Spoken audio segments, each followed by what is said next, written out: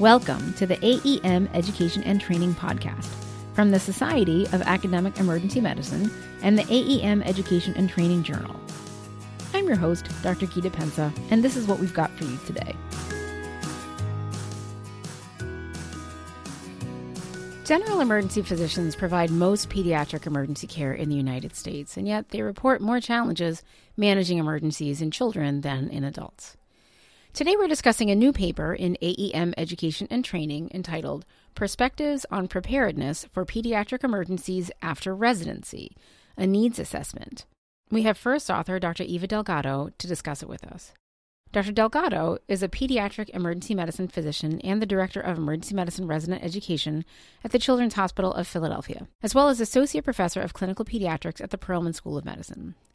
She directs a semi-annual joint conference in pediatric emergency medicine and emergency medicine between CHOP and the Hospital of the University of Pennsylvania, serves as co-director of the procedure fair at her division's national annual CME conference, and directs an annual one-day PEM boot camp for area EM residents just prior to graduation.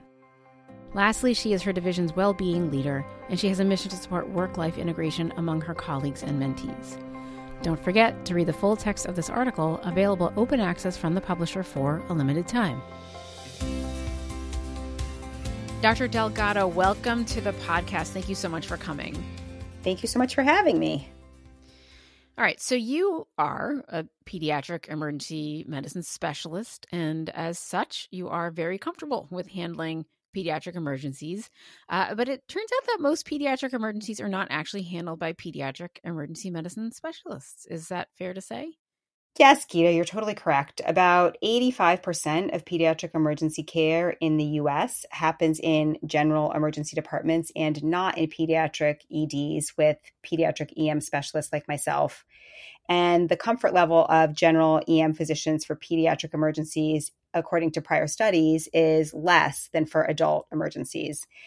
Pediatric arrest and caring for infants are two of the top identified most challenging situations reported by first-year attendings, and some other studies have reported lower preparedness for younger ages in EM providers in practice. Okay. So the ACGME now does emphasize pediatric training, and the most current emergency medicine residency review committee indicates that 20% of all residency emergency department encounters must be pediatric, which sounds, when I think about what is probably happening in reality, that does not actually sound consistent with the experience. I have the sense. Do we know how well training programs are meeting that goal? I think we do. I think that we know that it is a pretty tough goal to meet, as you surmise. I think the challenge with this mandate of 20% is that it reflects time spent, but not volume or exposure, because no one can mandate or control either of those things, right? So since ED volume and case mix is variable, pediatric volume and case type seen by the individual EM trainee is going to be vastly different. There was even a study recently that showed that about half of EM trainees are missing out on diagnoses felt to be essential by the American Board of Emergency Medicine's model of clinical practice.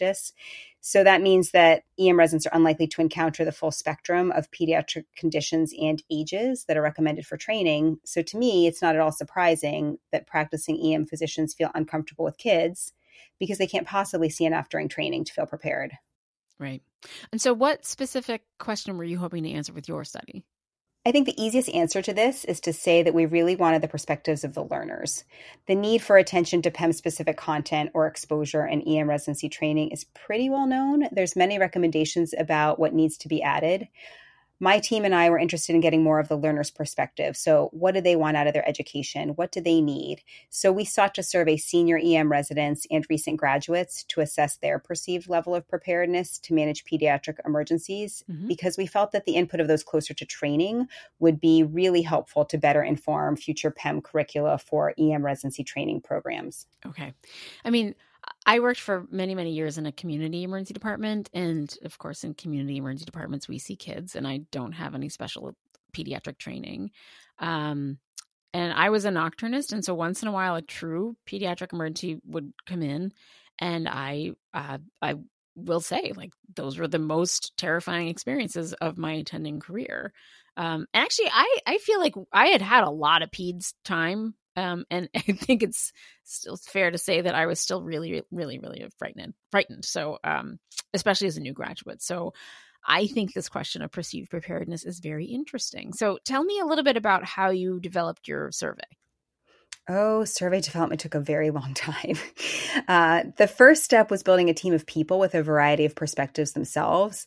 So you spoke about your training experience. I trained first as a pediatrician, and then I did pediatric emergency medicine fellowship. Mm-hmm.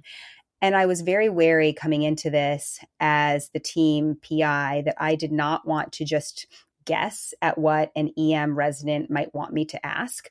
So I worked pretty hard to build a big group of folks that we called the PEM and EM work group.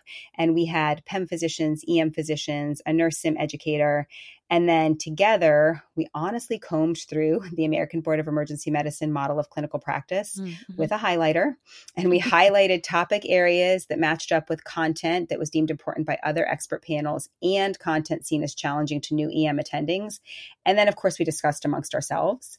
And we settled on 42 different pediatric emergencies and procedures that we wanted to ask about. Mm-hmm. And we used a 5-point Likert scale of preparedness that was derived from previously used scales. So 1 was extremely unprepared, 2 was unprepared, 3 was neutral, and so on.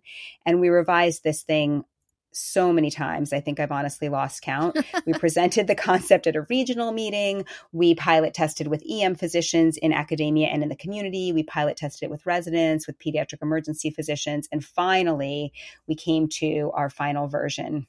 All right. So you broke it up in the survey. You were asking questions broken up by age group. So infant, toddler, children over 4. And you asked about preparedness to address a myriad of emergency conditions, like everything from cardiac arrest and sexual assault to fever and fractures. So tell us a little bit more about your study design and who were the recipients then of the survey? So it was really important to us to ask about each emergency condition by age. And I think that was a really unique thing with this study design. Most prior studies that I had read really asked about comfort with age ranges or with certain emergencies, but not both at the same time. Mm-hmm. And just thinking about it conceptually, I think it is totally possible that one of us might feel prepared to manage a given condition in one age group, but not in another. And I think if you think about that kind of jives. So we asked about perceived preparedness on that scale of 1 to 5 for each condition, but 3 separate times. So once for infants, once for toddlers, and once for kids over 4. There were some exceptions to those age groups. So we didn't ask people how they felt about asking infants and adolescent confidential history, because that doesn't make sense. But that's pretty much what we stuck with. And we decided to distribute it electronically using Qualtrics software, specifically in the spring. So we did this in spring of 2021 because we wanted to catch senior residents right before they graduated. So they have most of their EM residency done. And then we also wanted to catch our recent graduates on the anniversary of their first 1 to 2 years in practice.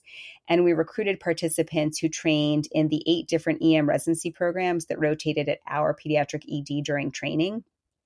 And we gave them a couple of months to do the survey, made sure they knew that it was anonymous. And of course, giving them $20 Amazon gift cards is always a nice way to get a good response rate. Never hurts. Never hurts. Okay, so of the 242 eligible respondents, you received 129 responses. So first, tell us a little bit about the demographics of the respondents. Yeah, so we ended up with a 53% response rate, which I was pretty happy with. We had a higher response rate from senior residents than from graduates, but overall, both groups were pretty well represented in the cohort. The response rate was pretty similar across 3-year, 4-year, and combined programs.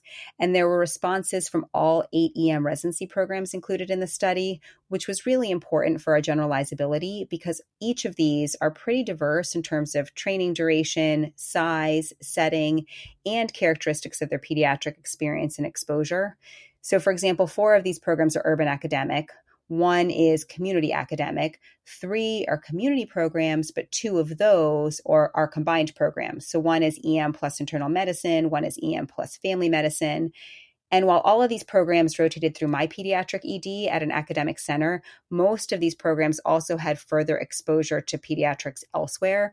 So really trying to get a good representation, a good perspective of the EM residency training landscape in terms of how they feel about their pediatric preparedness. Okay, so let's talk about some results. What did you find regarding perceived preparedness in this group? And it doesn't really surprise me that infant conditions were low on the perceived preparedness spectrum, but this was more significant in some conditions than others, it seems like. Yes, this is absolutely correct. And this gets at the level of detail that we were really going for when we conceptualized the study.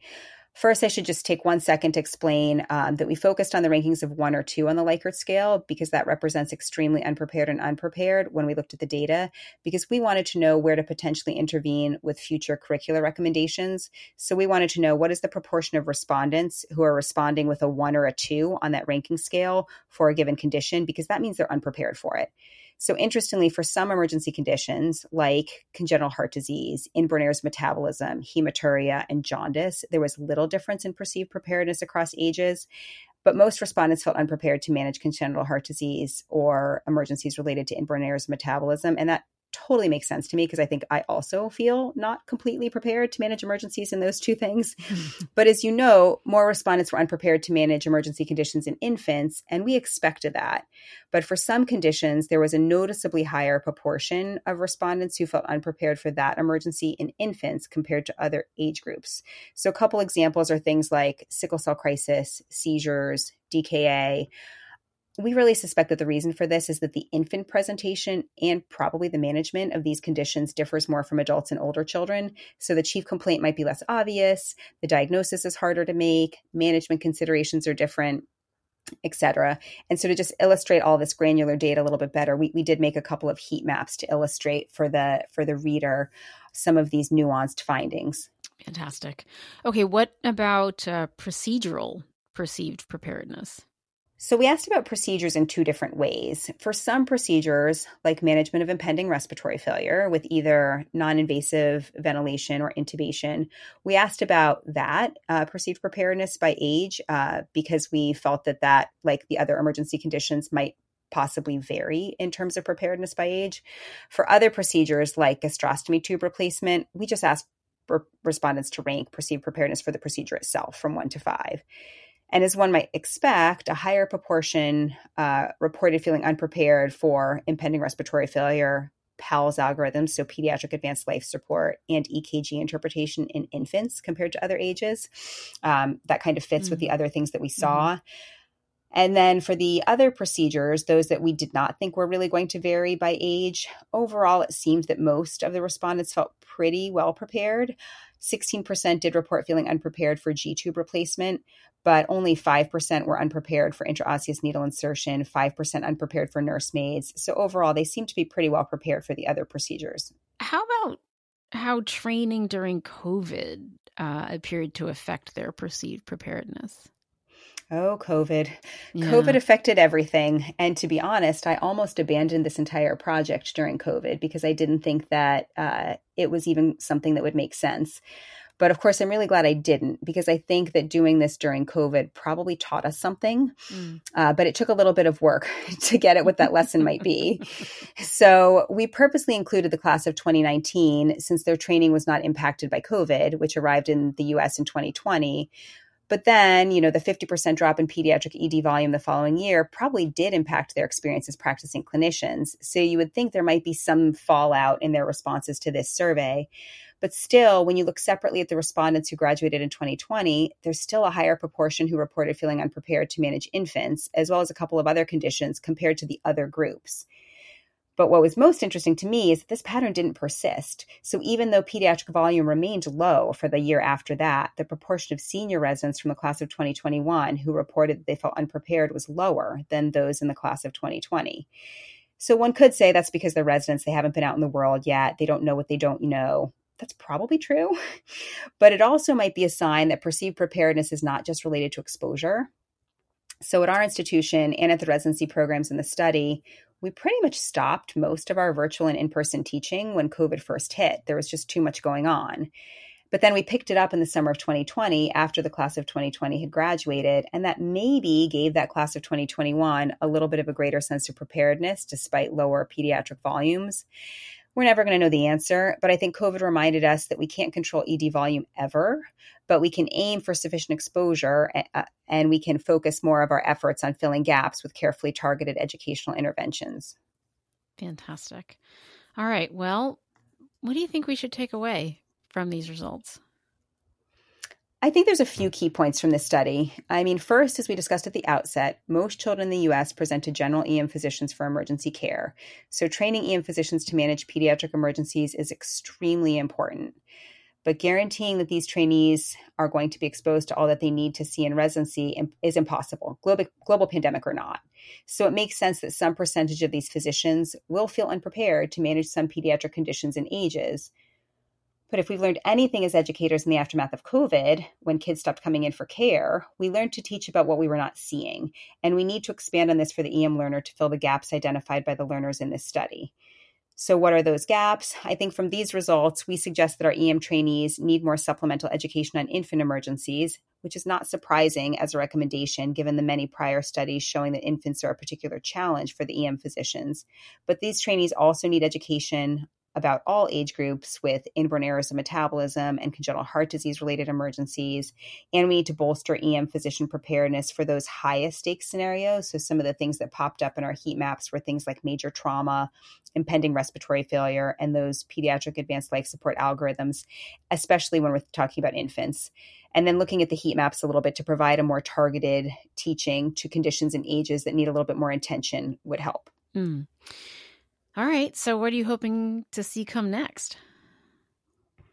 I think I've already experienced a little bit of the future, which is kind of cool. Uh-huh.